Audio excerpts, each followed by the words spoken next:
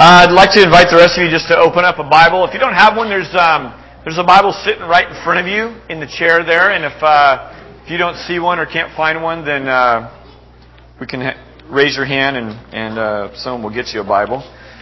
I'd also invite you in your bulletin today are just some notes that you can pull out, kind of follow along. We're going to cover a lot of material today, and probably any book of the Bible is true of this, but John is just a very theologically rich section of Scripture. And so it's quite possible that we could have just taken the Gospel of John and spent several years working through it and kind of digging down and looking at it. And it's always a challenge to know, if we're going to go through the book of John, for instance, at what pace do we take it at? And what happens is, for those of us who are up here teaching the Scriptures and feeding the flock, so to speak, it just gets really challenging because there's great stuff in there, and you go, yeah, if we had 4 weeks on this chapter, then I could get into that. But what's most important? And we don't want to just teach and say that we've covered all the material in John. We want to instruct. We want to allow the Word of God to be living. We want to allow the Word of God to be instructing and rebuking us and encouraging us and growing our faith. And so it's like fear and trepidation each week, just going, Lord, what do you want said out of this book? And this morning's chapter is the remainder of the chapter, John chapter 5, and there's just a lot in here. Part of the reason we have community groups is because the format for Sunday mornings is very one way, isn't it? You're looking at the back of someone's head, unless you're in the front row, or unless a massive group of kids left and the men's retreat's going on. Then there's a big gap over here. But for the most part, you're looking at the back of someone's head, and one person is talking out this way. I may ask a question. There's a little bit of interaction, but not much. And community groups is a way to take the dialogue that's going on in here and to extend that and to grow by learning from one another. It's a great question to just say, how do you see the Scriptures? And that doesn't mean that there's just subjective truth, that we all see it our way and we all sing Kumbaya and dismiss and hope we're right. We want to get to the truth of Scripture, but here's the reality. God hasn't revealed every last nuance of truth to me so that I can then impart it to everyone. I need to learn from you. You need to learn from me. We need to grow and learn from one another. And that's part of what the whole idea of iron sharpening iron is. And that's why you get involved in a community group. I hope that as you're taking notes, I hope that if I say something this morning that you go, huh? Is that really true? Because that's not what my old church taught me. That's not what my parents told me. That's not what I always thought. Or that's not what I seem to get from this passage. You ought to write that question down. And when you go to your community group, when you go in your own personal quiet time, you ought to take that before the Lord and you ought to check it against the book. And you ought to just go, is this true? And guess what? You might learn something new. Guess what? You might correct me. We might see differently about a Scripture. But that's how one grows in this. And that's how one isn't led astray into some weird cult that started with Scripture and then went off in Dave's kind of weird, bizarro world that he lives in, and the whole church just kind of followed blindly along. So, the Christian church, a true Christian church, ought to be about inviting inspection, bringing things into the light, having discussion about it, and not being afraid of God's truth. And not being afraid of saying, I don't know. God's a lot bigger than that. We're going to touch on things today, you guys, that I'll just be honest with you. There is mystery in this. There is just mystery. And it's like, I go, God, I'm struggling to get my brain around this. And I'm called to communicate this to a group of people this weekend. So let me just say this at the outset. If your spiritual diet as a part of Neighborhood Bible Church consists of 1 hour and about 15 minutes on Sunday mornings, you are woefully missing out on a massive part of what this church is about. It's going through life just one-handed and wondering why it's frustrating to drive stick and, some of the other things that you would have to do one-handed. Without a community group, without getting involved in that, it's just you're missing out on a big chunk of how this church is moving forward. As Rob mentioned, we have a men's retreat going on right now. We're doing that with Valley Church, and just proof that there are men in a room somewhere praising God. I thought it'd be good to bring back a picture, so you don't think we're all off, at Disneyland or something while you're home as Rob mentioned, with the brand new newborn baby and all the work that goes along with that. We're having a great time up there. A bunch of us came back last night. Travis, our guitarist, drove back this morning. It was 38 degrees there this morning when he woke up. Beautiful redwoods that we're up there hanging out at. And just having a really good time. Steve Clifford from Westgate Church is there, just challenging the guys. And we've just had some great cabin times and whatnot. So appreciate you women letting and sacrificing us being there. It's a huge deal. It's an important thing. It's just some good stuff going on. So wanted to fill you in on that. I better get to my notes because we have a lot to cover and I haven't even started yet. Here's where we're going this morning. Jesus on trial. Basically what's going to happen, there's just more conflict, right? If you read the book of John and you just kind of graft the conflict quotient, what you would see is this. You'd see this gradual, uphill, more and more conflict with more and more people. That's the trajectory of Jesus' life. He starts off in obscurity. He starts off not offending very many people. He starts off a little more hidden. And as the chapters go on, it just builds to this climax point. And even if you don't know the end of the story of the cross and what goes on with that, you would get a sense something's brewing. This is all going to come to a head someday, and I wonder what that's going to look like. So that's kind of where Jesus' life is going. Jesus on trial is an interesting topic because we're not really talking about a formal trial here. That comes much later in the book. We're not even close to there.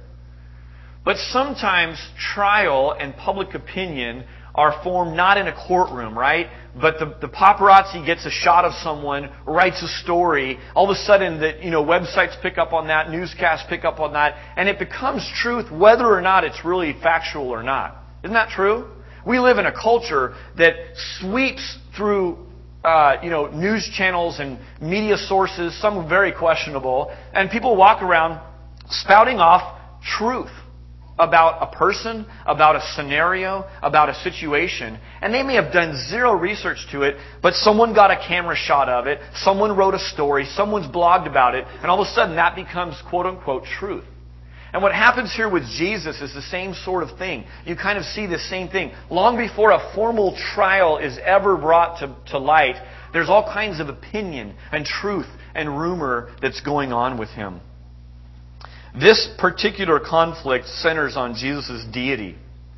And I want to look at just three things this morning, really. I've given you these outline notes, and there's a couple fill-in-the-blanks, the first 2 pages. The back 2 are just where we're going next week, a memory verse for you and your family or you personally to memorize that centers on this passage. And then just discussion questions that you can, again, go through personally, but ideally with a group of people or as a family devotional. This morning I want to just cover, is Jesus really God? Why does that matter? And what are the implications for His followers?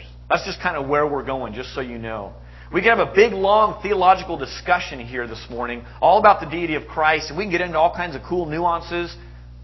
But to me, I want to walk out of here, as Rob said, not having had a religious experience where we just came and garnered a few more cute religious phrases or learned some deeper truth. But I want to just ask that last question. How does it affect us? What does it matter to a follower of Jesus? Does it matter? Father, I pray that this morning You would be glorified. Jesus, as our senior pastor here at this church, we want to follow Your leading in this passage. And God, we thank You that we have recorded for us in our hands this morning the very words of Christ. And we pray the Holy Spirit to enlighten us, to open our eyes to truth this morning. Lord, we just praise You that we can freely today look at the Scriptures collectively. And we pray that You'd be honored. In Jesus' name, amen. Is Jesus really God? This is really the all-important question. And people come to realize this early in life sometimes. Oftentimes people come to realize this very late in life. Sometimes all through a person's entire life. They don't ever ponder that as a very important question. But the Bible teaches this is the central question. And it predicts that one day every single knee will bow to Jesus Christ, the most powerful and honored name in all creation, as Lord and Savior and Creator and God. and whether we do that in this life or in the next life, that every knee will bow at the foot of Jesus in submission to Him. Is Jesus God? Is a question that is hotly debated and contested by theologians, by philosophers, by pop culture. Jesus is everywhere. You just type in Jesus to Google and start to see how it comes out and sorts out. It's in movies, it's in books, it's in articles, it's in scientific studies, it's in archaeology documents. It's everywhere. The name of Jesus is really everywhere. There are websites devoted to pros and cons of how it's proven that Jesus is in fact not God. There's other websites that counter that and would say, here's how you can know Jesus is God. There's some talk show hosts that turn to spiritual mentors that would have viewpoints and opinions and all kinds of scenarios about who Jesus is. And with all this talk going on, with all that's in public, print, and all this effort that's gone into to figure out who Jesus is, one would be left wondering, gosh, I wonder what's really true. And this morning, here's really what I want to do is I want to direct your attention to the Scriptures. The most recent, probably large pop culture phenomenon that really attacks the deity of Christ was the Da Vinci Code. And you can kind of pick your poison. You could read a book, you could watch a movie. But in the Da Vinci Code, here are a few things that book asserts. Dan Brown says this, that Jesus never claimed to be God. He also asserts that those who followed Him believed Him to be mortal, and the quote-unquote, he would say, fact of Jesus being divine was actually voted on at the Council of Nicaea. Now that starts to get a little bit technical, but that to me sounds like the deity of Christ is on trial right there. You see that? No courtroom, no formal judge, but that's being attacked right there. Now, the artistic license that Dan Brown forgot to mention was this, and this is what we're going to see in the Scriptures. Even a very cursory reading of the Gospels, you can pick this up. You don't have to be a theologian or a Bible scholar or a longtime church member to figure this one out. But Jesus was killed because He claimed to be God. That's ultimately why He was put to death. You read the 4 Gospels, they're all in agreement with that He was put to death ultimately because He claimed to be divine. Dan Brown would say He never claimed to be divine. Wrong. Here's the second artistic license that he kind of forgets to mention, is that His followers were routinely martyred for their belief that Jesus was God. And that was a belief they wouldn't recant on even when their life was at stake. So His followers, His contemporaries, absolutely believed Him to be more than mortal because they died for that belief. Historical fact. Here's a third thing. At the Council of Nicaea, which was an actual council that met, it happened nearly 300 years after Jesus lived. And by this point, countless more people who had given their lives to the Church of Jesus Christ had been martyred. So now it's 300 years of people dying for the belief that Jesus was God. And it wasn't voted on 300 years after He died. It was a fact seen and experienced by people such that they were willing to die for it. Is Jesus God? Here's what I want to get at this morning. This is not just an important kind of cultural question. This isn't just an important question for a church to figure out, although both of those are very true. This is a massively important question for each person sitting in a red chair here this morning. It's important for you personally to really get this and know that He's God or know that He's not God. It's a personal question. It's a personal quest. The Jewish leaders of Jesus' day had opinions. We've already seen some of this in the Gospel of John. Here are some of the things that the Jewish leaders, Pharisees and Sadducees and some others thought He was. They thought He was a Samaritan. Now that you're like, well, maybe they just got His race wrong. No, that was a racial slur. That was saying you're a half-breed. That's who you are. You're a Samaritan. They called Him demon-possessed. They thought He was insane. And then they went for the jugular and they said, well, you're of illegitimate birth. And so they kind of attacked Him at all these different things. Every single one of those was wrong, but they had opinions about it. And they spouted off from their level of authority, which in those days, unlike today, pastors and religious leaders were esteemed and viewed as authoritative on certain things. And so they would spout off on that. You're demon-possessed. We can't deny that you're doing miracles, but by the way, the power that it's coming from is not from God, it's from Satan. So they had opinions. Here's what few people really allow is in the quest for figuring out who Jesus is to just let Jesus speak for himself. To just look to the Scriptures and say, what did Jesus say about himself? And so that's a great question. Someone comes to you and says, hey, I'm wondering, you're a Christian, right? Yeah, I'm a Christian. Did Jesus ever say he was God? I'm just asking, not a rhetorical question now, but a real question. How would you answer that? Yes or no? Yes. Okay. Now the follow-up question that I might ask if I were a person wondering this is, where does it say that in the Scriptures? Where does Jesus say, I am God? What's the answer to that? Yeah.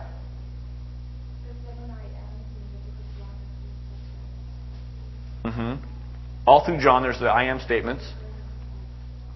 Okay? Here's what someone could pin you to the wall on. If you said that, yes, he says, I am God, you would be hard-pressed in our English Bible to find that translation because that's not the exact wording he used.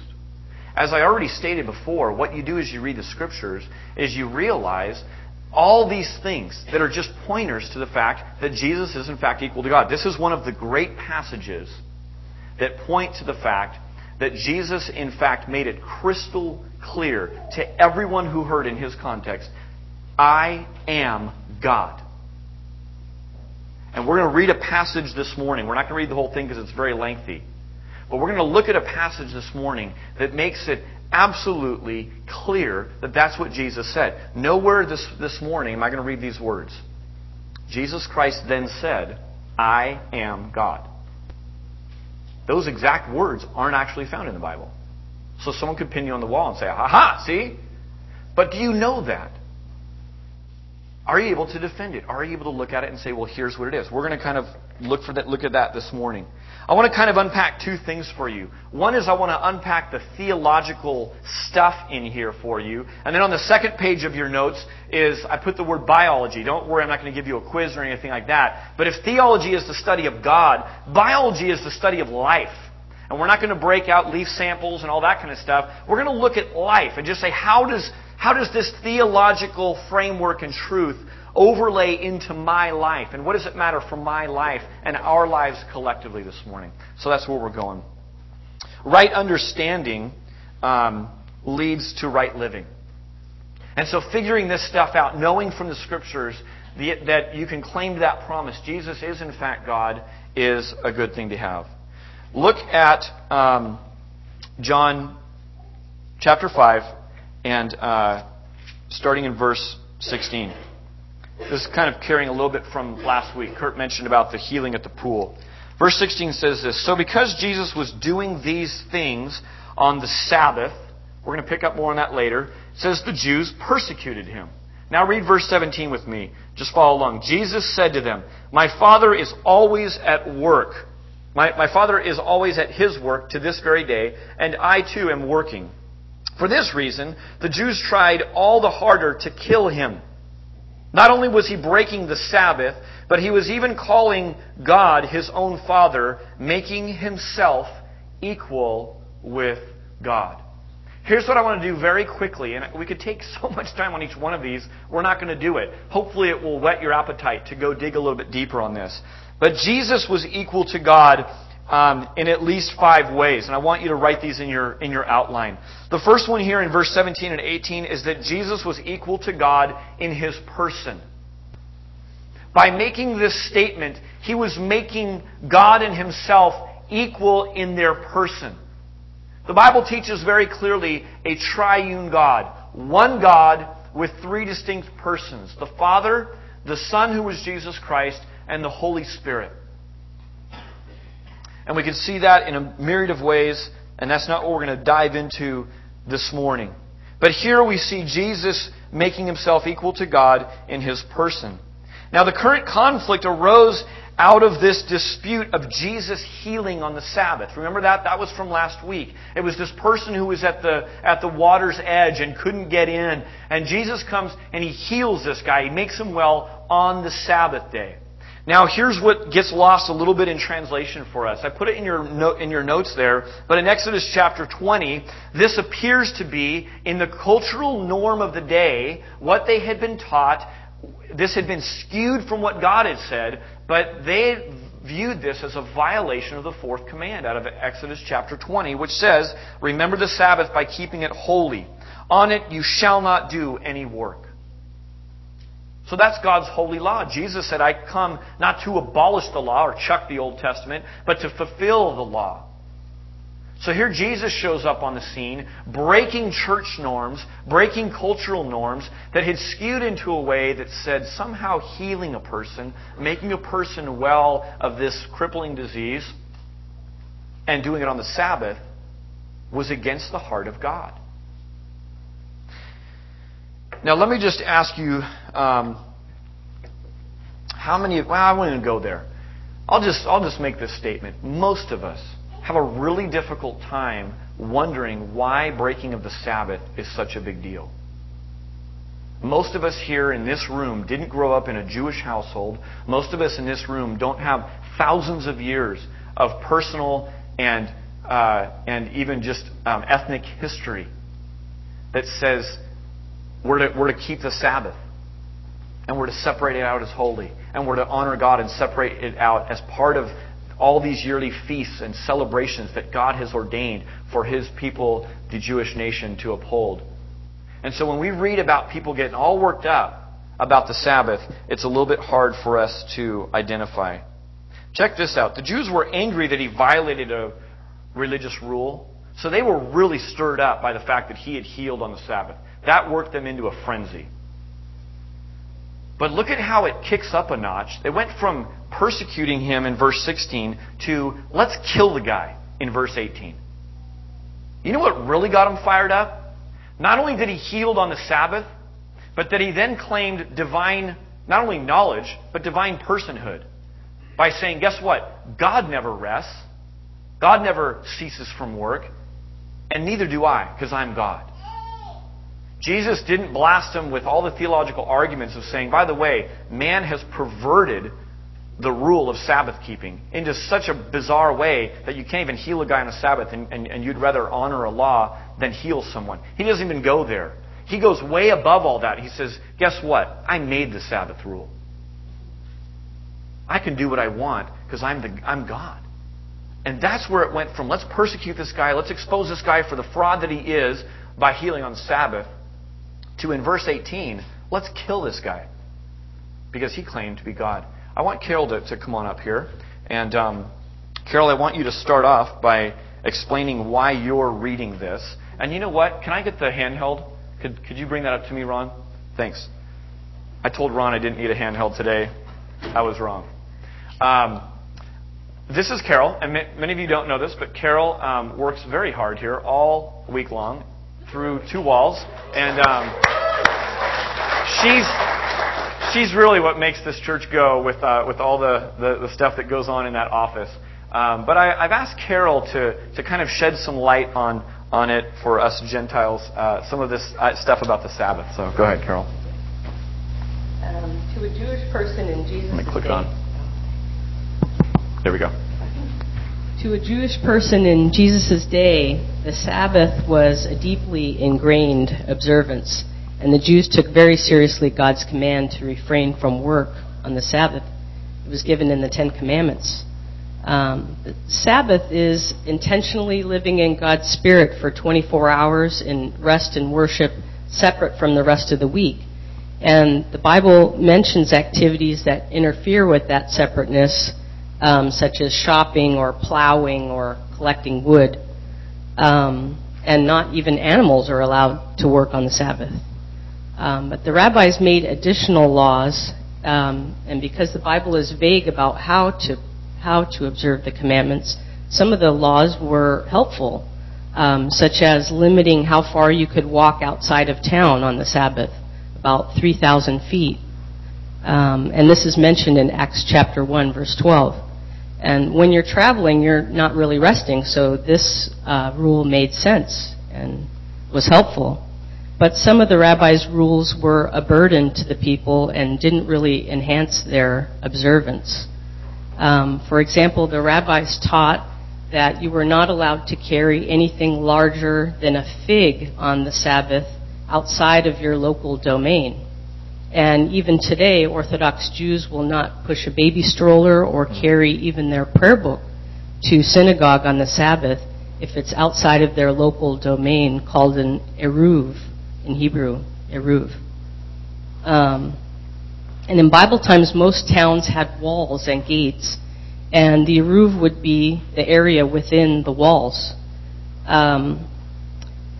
But Orthodox Jews today, since we don't have walls around our towns, they must make an eruv by using plastic markers or string on buildings and telephone poles around their neighborhood.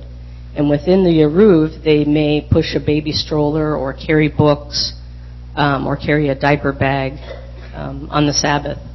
But outside of the eruv, it's very difficult to follow the rabbi's rules for the Sabbath.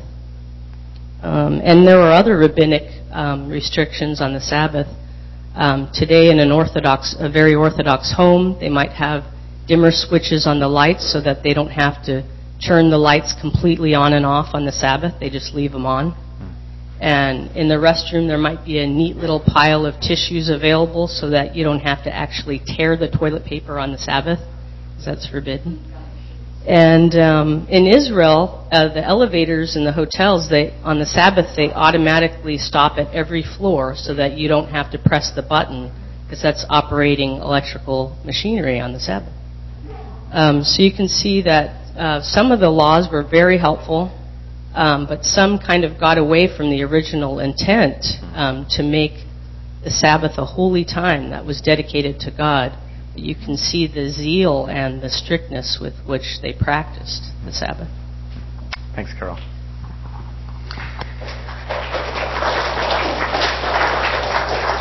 What I want to show you in that is that it's easy to see in someone else's culture where they've taken religion and replaced God with it, and where not tearing toilet paper, for instance. She told me that in the office. I was in the office this week. I said, Carol, help me understand from a Jewish person's point of view this whole deal with Sabbath, because I didn't grow up with that. And she just began talking. I'm like, our church just needs to hear this. I mean, what happens is God gives us something, and we can pervert it and turn it into lifeless religion.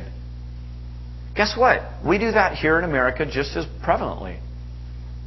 Church attendance, Bible study, Awana, memorization, good deeds. All of that can be lifeless religion that has zero power to change you, zero power to overcome sin, and zero power to save you on Judgment Day from God's wrath. All of that is works. So what happens is we see that in someone else's culture and we go, oh, that's nonsense. How did they miss the very words of God? We do the same thing. And I just wanted to get that where it's always easy to kind of point at the Pharisees and go, man, they just really missed it. All right, here's the next one.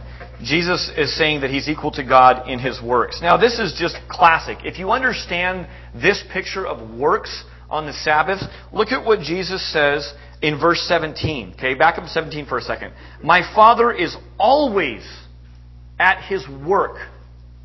Remember how big a deal it was that you don't work on the Sabbath? And it's a really big deal. We're going to push every single button on the elevator on Sundays or on Sabbath because we don't want to have you work. Well, Jesus responds to this. You violated the Sabbath command. Here's the words He says. My Father is always at work to this very day, and I too am working.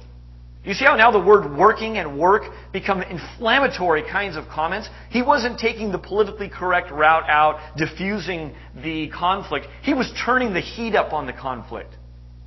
Going right for the jugular of what they were really offended about. And all of a sudden, he also, by the way, is saying that he's equal with God in person. And now he's saying, I'm equal with God in His work. Look at verse 19. Jesus gave them this answer. I tell you the truth, the Son of Man can do nothing by Himself. He can only do what He sees the Father doing, because whatever the Father does, the Son also does. For the Father loves the Son and shows Him all He does. Yes, to your amazement, He will show Him even greater things than these. I've had these words bolded on here. I know it's hard to see, but the words nothing. He can do only what He sees the Father doing. Because whatever the Father does, the Son does also. Those are all-inclusive, 100% of the time, words. He is claiming very unique relationship to God. He is claiming to be equal with God in His works. He's also equal to God in His power and sovereignty. Look at verse 21. For just as the Father raises the dead and gives them life, even so the Son gives life to whom He is pleased to give. Now this would have, again, just rocketed through the ears of someone who has grown up in a monotheistic culture like the Jewish nation was, contrary to some of the pagan cultures that worshipped thousands of gods, much like in our day.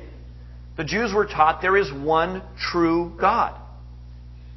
And now all of a sudden a man is coming along and claiming equal with God in His person, equal with God in His works, and only God could give life and take life. And now this man is claiming to be able to give life. Obviously, it fired people up. This underscores the sovereignty of God. Whoever God chose before the foundation of the world to give to the Son will come to Him, and Jesus, He will not reject anyone. I had one person who's joined our church, and before they joined our church, they wanted to come and talk to me. He just said, hey, can I grab coffee with you?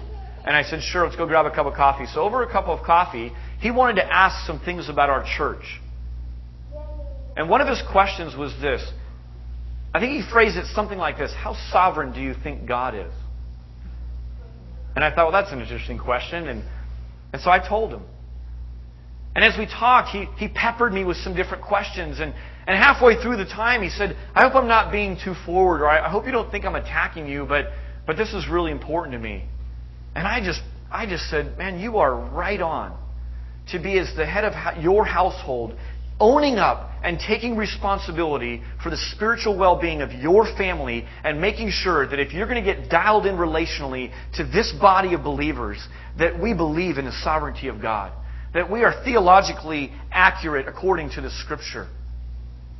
I said, kudos to you for doing this and taking this step. Don't apologize for that. That is a great step to take. Before you get relationally involved as a family and then you find out, man, these guys are a bunch of whack jobs, we need to leave, and now, daughter's in tears and wife is like, well, they have a nice... None of that. It's like right at the outside, before we even make this decision, I want to know some things about this church. I was just like, man, way to man up and go and pursue that and seek that out. And he didn't do it in an attacking way, but he did it in a way that says, I want to know this. This is important to me. Jesus claimed equal to God in His power and His sovereignty. Number 4, He claimed equal to God in His judgment. Verse 22, we read on. Moreover, the Father judges no one, but has entrusted all judgment to the Son. Because the will of the Son and the will of the Father were in absolute and utter perfect harmony, God gave all judgment to the Son. That's what the Scriptures teach. We're going to sit at a great white throne under the foot of Jesus on Judgment Day. He's the one who judges. God has given Him this judgment. And there's no fear that the Son is going to go wayward from what the Father wills because of their unique nature and relationship. They're in perfect harmony. So as the Father would have judged, the Son will judge. And Jesus making these statements, He's just going boom, boom, boom, boom. These 5 things are just, they're just knocking these people over. And we can kind of read through this and go, what's He talking about, all this stuff? Judgment and all this kind of stuff. Judgment Day is coming. Listen to 2 Thessalonians chapter 1. This will happen when the Lord Jesus is revealed from heaven in blazing fire with His powerful angels. He will punish those who do not know God and do not obey the gospel of our Lord Jesus. People think of Jesus sometimes as a little cute baby in a manger, as kind of a nice hippie who walked around and did nice things for good people, who loved the poor. But really they think of Him as kind of wimpy. They kind of think of Him as a pushover. And the Bible teaches this, that when Jesus returns, and right now there is a sovereign being, and He's on a throne, and He's to be feared greatly. Is Jesus all about love? Absolutely. But if you read about God's love and God's wrath in the Bible, guess what? There's a lot of the wrath of God.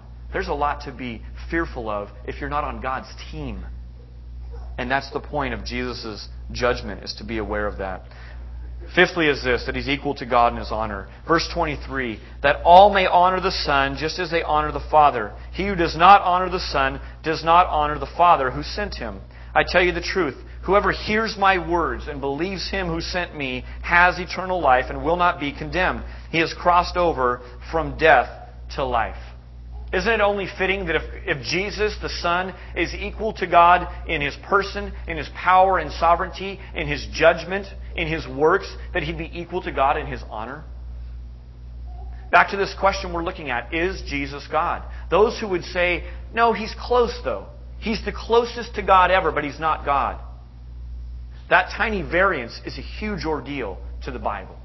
You'd have to rip out chunks of your Bible, large chunks of your Bible, crinkle them up, throw them away, and count them as irrelevant to make that statement, because that's not what the Bible teaches. And it's imperative that we get that Jesus is equal to God. Now, really quickly, he goes on to this section about two resurrections, looking in verse 25. And this is one of those sections I'm just not going to say a whole bunch about, but let me read it. It says, I tell you the truth, the time is coming and has now come when the dead will hear the voice of the Son of God, and those who hear will live. Verse 26, for as the Father has life in Himself, so He has granted the Son to have life in Himself. And He has given Him authority to judge, because He is the Son of Man. Do not be amazed at this, for a time is coming when all who are in their graves will hear His voice and come out. Those who have done good will rise to live, and those who have done evil will rise to be condemned. By myself I can do nothing. I judge only as I hear, and my judgment is just, for I seek not to please myself, but He who sent me. What's Jesus talking about? He goes into these two resurrections. And to be honest, it sounds a little bit like Night of the Living Dead-ish, like kind of Halloweenish, like the dead are rising and walking around. It's like, whoa, what's that all about? Should we just skip that over because that's an awkward passage to talk about and describe? Here's the things that I want to point out. And these are just overarching kind of principle sort of things. But to the age-old question of is there life after death, Jesus would say a resounding yes. That yes, there is more to this life than what we see. The fact that people will rise and be resurrected, all people, is a reality. Some to a living hope, some to judgment. But all will be resurrected, meaning all people will live forever. Thirdly, those who trust in Christ for salvation will be spiritually resurrected and physically resurrected. Jesus bringing life to the dead is this central theme of John.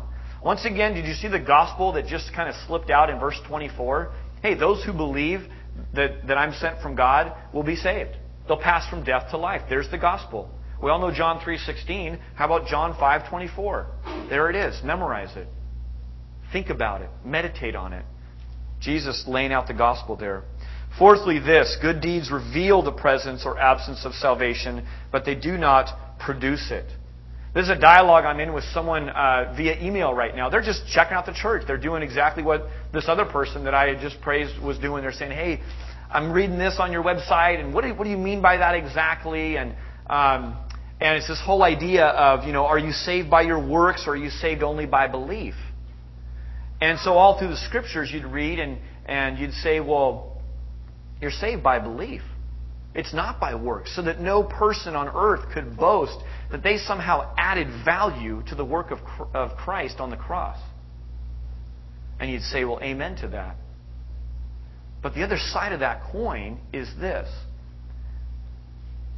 If I lived a life all the way up until my deathbed, and I'm 72 and I'm laying there, and my family's all gathered around me, and one of my own children has become a Christian and comes to me and says, Dad, are you a Christian? I want to make sure you're saved.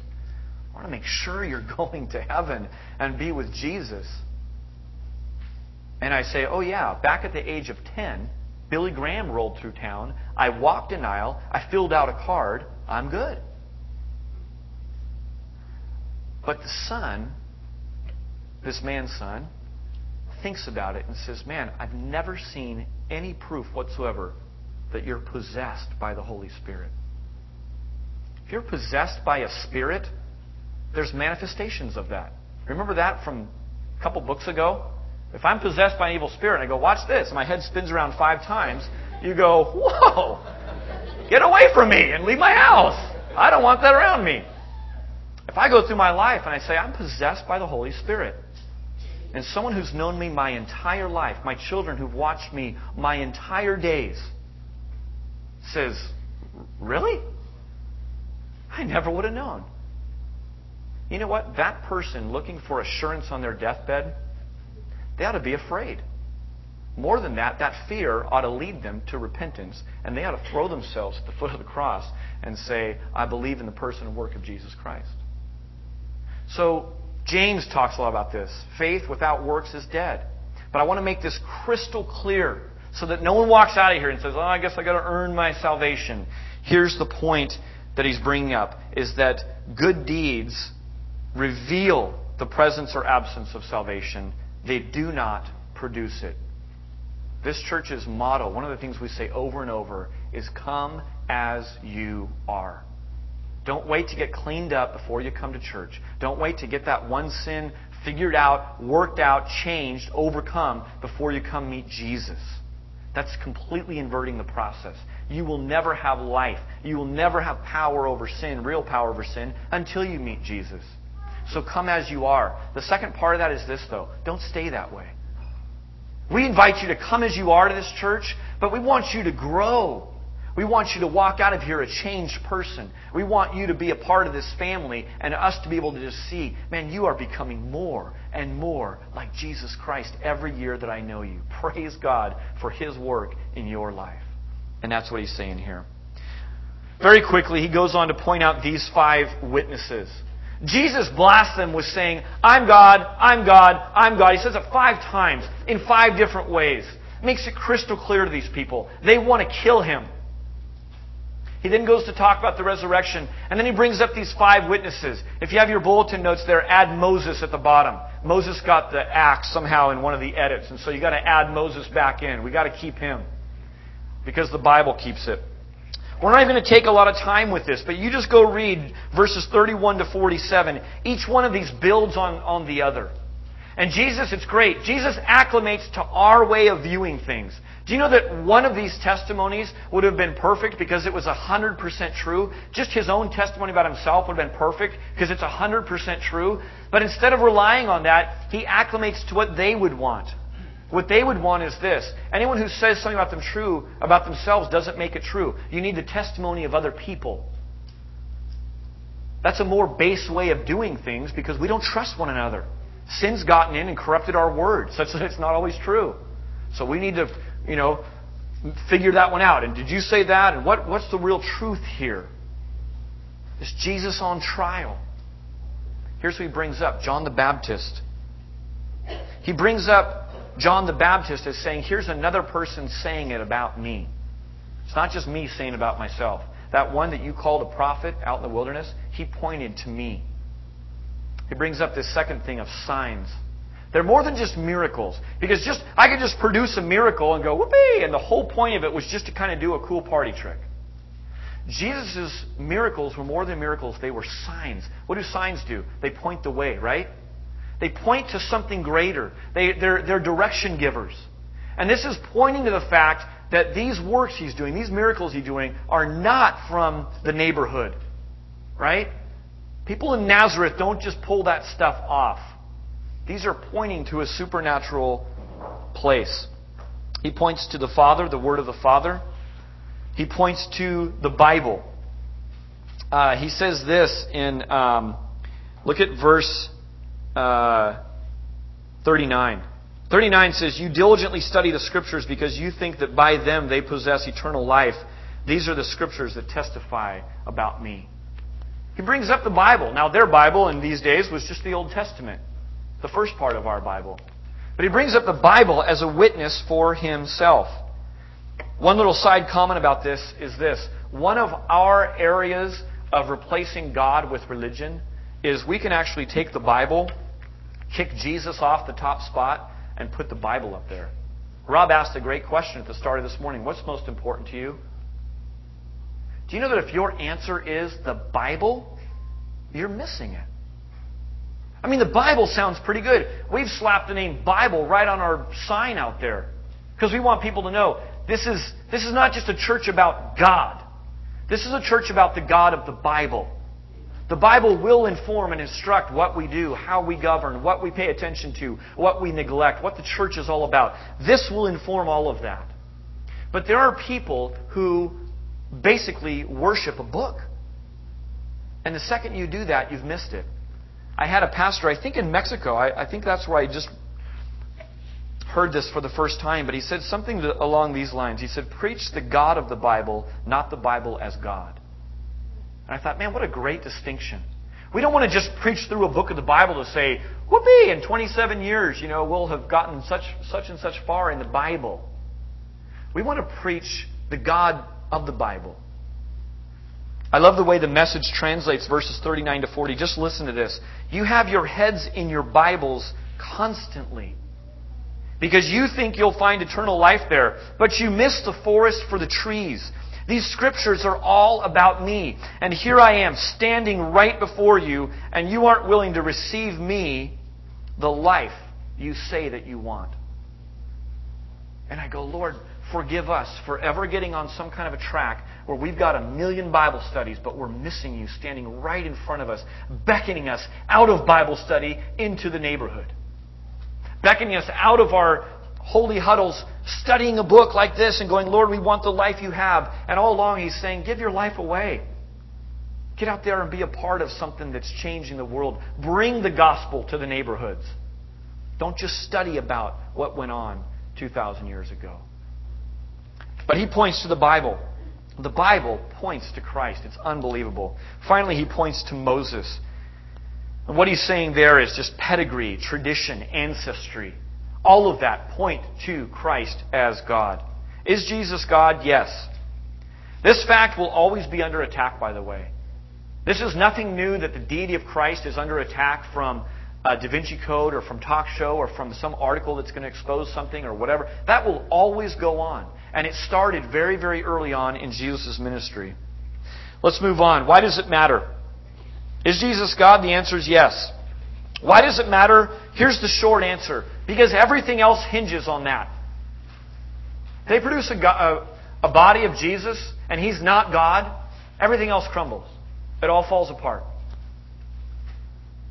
What you've devoted your life to, if you're a Christian, is now a false hope, a false Savior. He's just one of a long list of fakes who claim to be God, claim to know God, claim to have divine knowledge, but didn't. Ephesians 1:17. Is that in your notes? Thank you. Ephesians 1:17 says this, I keep asking, this is a pastoral prayer, I keep asking that the God of our Lord Jesus Christ, the glorious Father, may give you the spirit of wisdom and revelation so that you may know Him better. Verse 18, I pray also that the eyes of your heart may be enlightened in order that you may know the hope to which He has called you, the riches of His glorious inheritance of His saints. His passion is that people would grow in their knowledge. Not for knowledge's sake, not to puff it up, not so we can talk a great talk, but because knowing the fact that Jesus is God means that the hope that He offers is completely real. Means that the inheritance we have as fellow heirs with Christ are waiting for us and are in fact present in us. Does knowing the hope and the riches that we possess change anything about the circumstances that you're going to face as you walk out of these doors today? No. Zero. The bill that you're avoiding is still sitting under the newspaper that you hid, under it so you didn't have to look at it this morning. As you drive by Arco, one of the cheapest Arcos in the valley is still going to be a lot of money. The strained relationship that you have with your roommate, the assignment that's past due at work or at school, it's all waiting for you. It's all still there. Your own struggle with your own failure, your own struggle with your temptation, the battle that it's all there. It's all waiting for you as you walk out these doors. That's painting a completely illogical and untrue picture to say that that somehow changes your circumstances. Does knowing the hope and riches we possess change anything about our circumstances? No. But it changes everything about how we live through those circumstances, doesn't it? If you walk out of here and you're convinced for the first time or for the 100th time that God's on His throne, that Jesus' promises are true, that the hope that we cling to and profess and believe in and that saves us is 1,000% true, it changes everything about the circumstances, doesn't it? Even the riches that we possess in Christ. I once went through all the things that we possess. Just read the Bible. The things that you and I possess as believers, as a part of God's family, is remarkable. And that'll put a smile on your face through any and all circumstances. Not in a goofy kind of weird, like, I'm a Christian. Everything's good. And there's rage behind your smile. And it just gives people nightmares. Don't do that. What I'm talking about, though, is this inner joy. The Bible says it's a peace. It surpasses understanding. It's like it's unfathomable that you should be at peace right now. You ought to be seething mad and seeking revenge. And you just go, man, you don't get it. I've tasted of divine forgiveness. This is cake. And people will look at you and think that's really weird. They'll even ask you about it. I want you to turn to Matthew 28. Matthew 28, Jesus makes a command and He sandwiches it in between a promise. And I want you to see these two promises because they're imperative for how you live Monday morning. This is right at the end of Jesus' life. He's about ready to depart. He's already risen from the dead. He's going back to His rightful place where He's been with the Father from eternity past. And in verse 16 of Matthew 28, He says, Then the 11 disciples went to Galilee, to the mountain where Jesus had told them to go. Don't you love just simple obedience? Why did they go to that mountain? Jesus told them to. Why do you come gather week after week? Jesus tells us to. He tells us to read the Scripture publicly. He tells us to love our neighbor. We just do it. That's what discipleship's all about, really, just obedience. Verse 17. When they saw Him, they worshipped Him. When they saw Jesus, they worshipped Him. These were good Jewish boys who had been raised to worship none other than the one true God. Isn't that a powerful picture now to realize that those who've been raised with all that tradition, all that instruction, all that teaching are now worshiping a man? If He wasn't the God-man, they wouldn't be worshiping Him. But in 3 short years, their entire world had been turned upside down such that they're worshiping Jesus. Did His worshippers view Him as merely mortal and 300 years later someone voted to make Him divine? Not true. They see Jesus, they're worshiping Him. That's a big deal. Here's what I want to get at. Verse 18. Then Jesus came to them and said, All authority in heaven and on earth has been given to me. Therefore, go and make disciples of all nations, baptizing them in the name of the Father and of the Son and of the Holy Spirit, and teaching them to obey everything I have commanded you. And surely I am with you always to the very end of the age. Do you know that our mission, which is our very purpose of being on earth, and our identity are wrapped up in the deity of Jesus? If this was a man and He was telling us to do this, I'm with you to the end of the age, what does that mean? He's dead. But this is God saying this. So our mission individually, my mission as a family, our mission collectively as a church, and broader, capital C church, the greater South Bay church, our mission and our identity, who we are, is totally wrapped up in this question 1, is Jesus God? Why does it matter? Because our identity and our mission are wrapped up in that. Here are the 2 things that are powerful to look at. All authority in heaven and on earth has been given to me. That's Jesus talking. In light of what we just read in John chapter 5, don't you view this chunk of Scripture a little bit differently? Oh yeah, There he says it again. All authority has been given to me. So here's what Jesus says to you. Here's the promise you can claim tomorrow when things get hectic. All authority over everything you see and experience and touch and understand is right here in the hand of Jesus. And Jesus says, guess what? I'm with you. Always. So all authority has been given to Jesus, and Jesus is always with me. Doesn't that answer the fear question? The economy's going crazy. Yeah, it is. Jesus, what are you doing? What spiritual doors are you opening up? Had a great conversation with the person who's cut my hair for 10 years. We both agreed. Putting your hope in finances is a lousy deal. He's not a Christian. He told me that. I said, man, you're preaching the gospel. Just missing a couple key components right there. But honestly, it opens up all kinds of conversation. But I just lost my job. That's okay. All authority has been given to Jesus, and you're His. He's with you. Follow Him. Listen to Him. Obey Him. He's got a plan for you. He's got you in His hands. What direction do I move forward? Well, is it making disciples? Is it teaching them to observe all that Jesus commanded them to do? If not, maybe it's the wrong direction. What should I do in this relationship? Well, will it help you make disciples? Will it help you teach people to observe all that Jesus commanded them to do? Not really. Well, then don't do it. I heard a great dating principle from Steve Clifford this weekend. He said this. He said, young people, those of you who aren't married and want to be married, he said, really simple. You run hard after Jesus, as hard and as fast as you can, following the Savior, and then you just look around and see who's keeping up. The problem is this, and this has caused me tears. It's to see someone, usually it's the gals, who are running hard after Christ, who God's doing an amazing work in their life. And what they do is they look around and no one's keeping up. And way back there is some kind of, guy. And they're like, well, I guess I'll slow up and wait for him. I need a husband. And I've just begged and pleaded, don't do that. You keep hard after Christ. And when you see someone who's edging up, if they look remotely decent, start dating. I mean, just, let's be real. But just, that's a simple dating principle, okay? Yeah. Don't pull up. Don't wait. And so that's the message. It all hinges on this. You parents, I got to say one more thing. You parents who are walking through life with your kids and you're trying to talk your teenager down from a breakup. You're trying to help your kid through homework, whatever it is. You know what? You're going through a hectic situation. You just blew your lid, whatever. You just stop, call a family meeting, call a timeout, and say this. We do this regularly in our home because we need to. We call a timeout.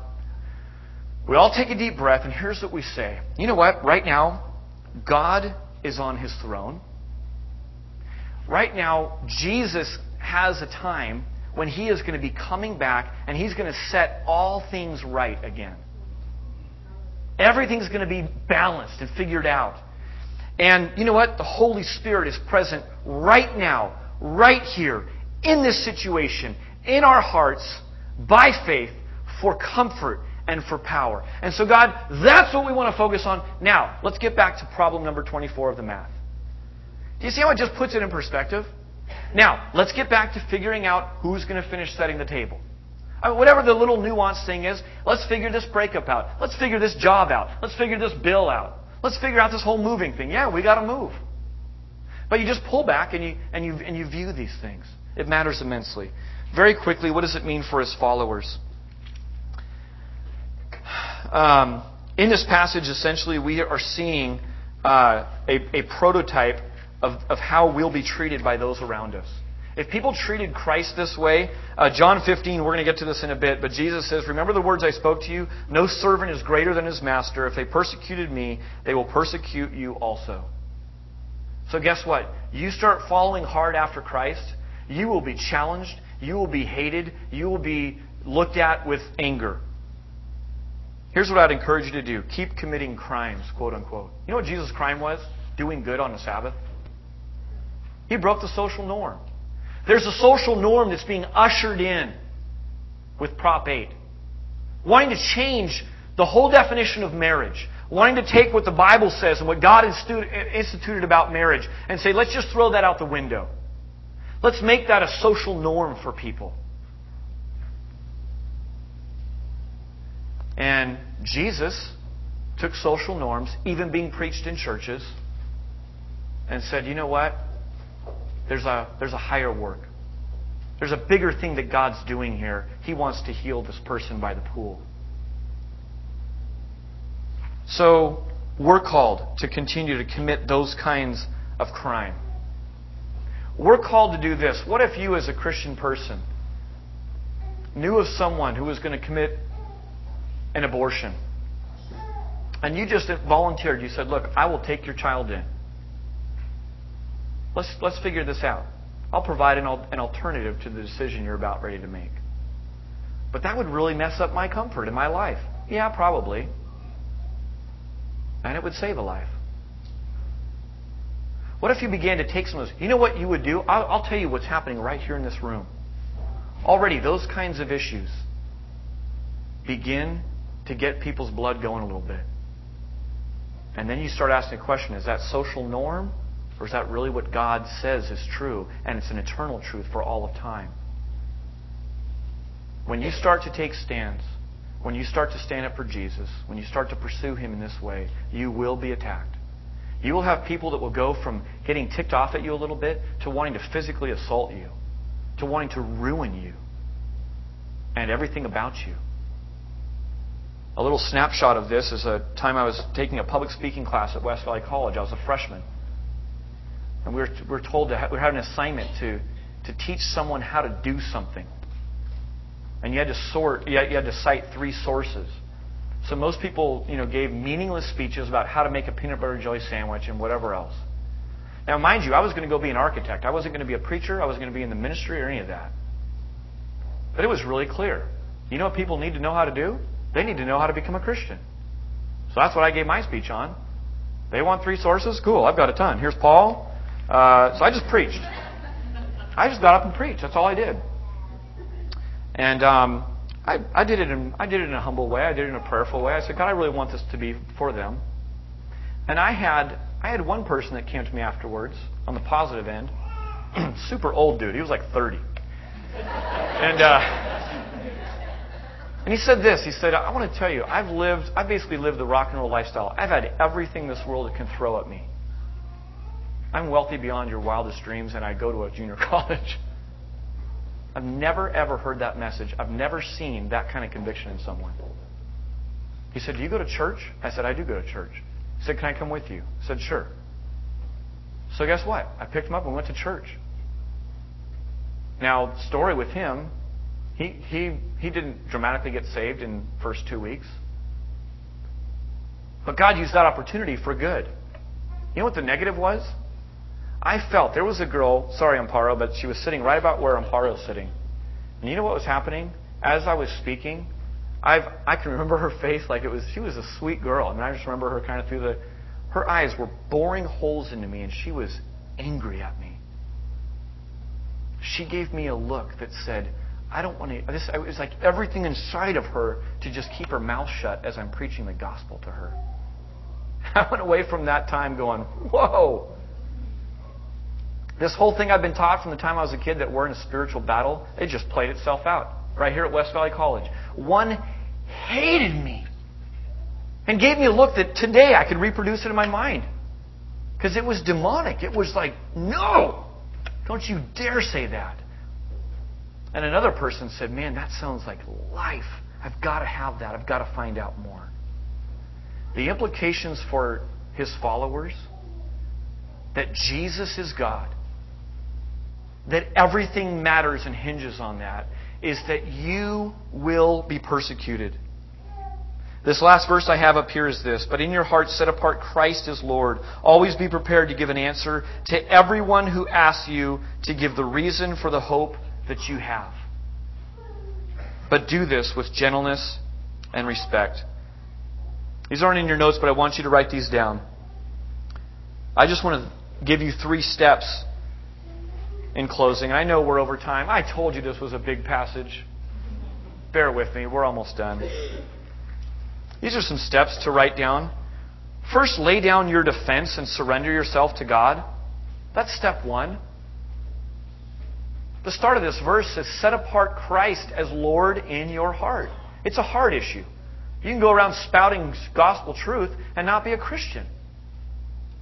Settle the heart issue first.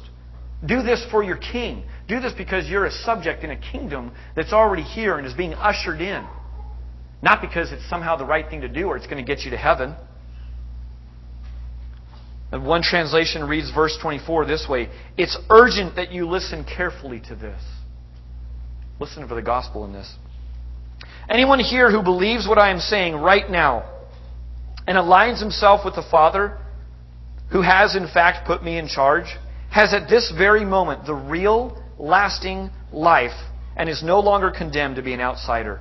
This person has taken a giant step from the world of the dead to the world of the living. That's John chapter 5, verse 24 in the Message. That's the gospel. That's what we're preaching. Set aside Christ as Lord. That's the first thing. Secondly is this: prepare. Be able to defend what you believe, why you believe, what the hope is that you have, what riches it is that you have. By the way, your message better be backed up by your life. If you say, I have the power to overcome my circumstances because of the riches of the peace of Christ that I have, and you're the one freaking out most in the office about potential layoffs, you see how those don't jive very well? That message and that lifestyle, they just don't jive. And so it strips any power of the words that you say. Some people say, yeah, actions speak louder than words. I would agree with that. Actions speak louder than words, but words are more clear, aren't they? The Bible says that faith comes by hearing. And so we ought to be spouting off the gospel. We ought to be spouting off truth. We ought to be communicating it with words and deeds. Thirdly is this: live with others in mind. Spouting off has a negative connotation. I get that. This last part of this verse is fantastic. But do this with gentleness and respect, is what 1 Peter says. Be ready to give a reason for the hope you have to anyone who asks, but do it with them in mind. Don't do it so you can win the argument. There are times that someone will come to you, they'll have an argument that's so full of holes about the deity of Christ. And you're like, oh man, I'm going to blow this dude out of the water. I just came from church. Well, here's 5 things he said equal, and here's 5 witnesses. And whoa, the person just gets blown away. Guess what? You won the argument. Big whoop. They're left going, what a proud, pompous Christian. I want nothing to do with that guy. What if instead you're saying it for the benefit of them? And so you just pray really quick. Here's what happens all the time. Lord, I need words right now that they need. Not that I know. I don't want to spout off everything I know. God, right now, help me to know how much to lay into this and how much to just ease back. It's always with them in mind. I want them to see you. Let that happen right now is the words I'm saying. And those are just moment-by-moment prayers that you're doing. Some of you go, man, no one's ever asked me once about the hope that I have in me. I'm not even going to give you a bunch of principles about that one. Just figure it out. That's a problem, isn't it? Christ had every opportunity to kind of back away, take a step back, be a little bit politically correct. You know what? Sorry, I forgot it was Sabbath. I'll heal the next one on the following day. Instead, in line with the will of God, he ratcheted up the confrontation. Wasn't afraid of it. Knew exactly why he was here. 1 Peter 3:15 is an awesome verse to memorize. I want to invite the band up right now, and as they do, I want you to close your eyes. I want you to bow your heads. And this morning, I hope we're not more enslaved to a clock, to a lunch date, to something else, than we are to how important I think this is that we're reading here in this passage. I want to invite you right now to think back on what has just been heard, to look at the Scriptures. We're going to close with one song. We'll be out of here soon enough. But I would be a fool to not take the opportunity right now and to lay out blatantly and boldly that if you do not have your heart set right with God, then today is the day. We had a guy get baptized last week, 2 weeks ago, quoted a verse from James. If you know the right thing to do and you don't do it, it's sin. Don't wait. Don't procrastinate. We don't know what tomorrow brings. Today, yield your heart, surrender your heart to God. Turn over control of your life to God. Trust in the person and work of Jesus. Father, we thank you for sending the Son. Jesus, we thank you for being obedient. Obedient all the way to death. And not only that, but a shameful death. So that us in this room who know you, have placed our whole hope, all of our eggs in your basket, can know beyond the shadow of a doubt that we've stepped over from death into eternal and everlasting life. We praise you that you're on your throne right now. We praise you that by the power of the Holy Spirit, you are with us always in everything.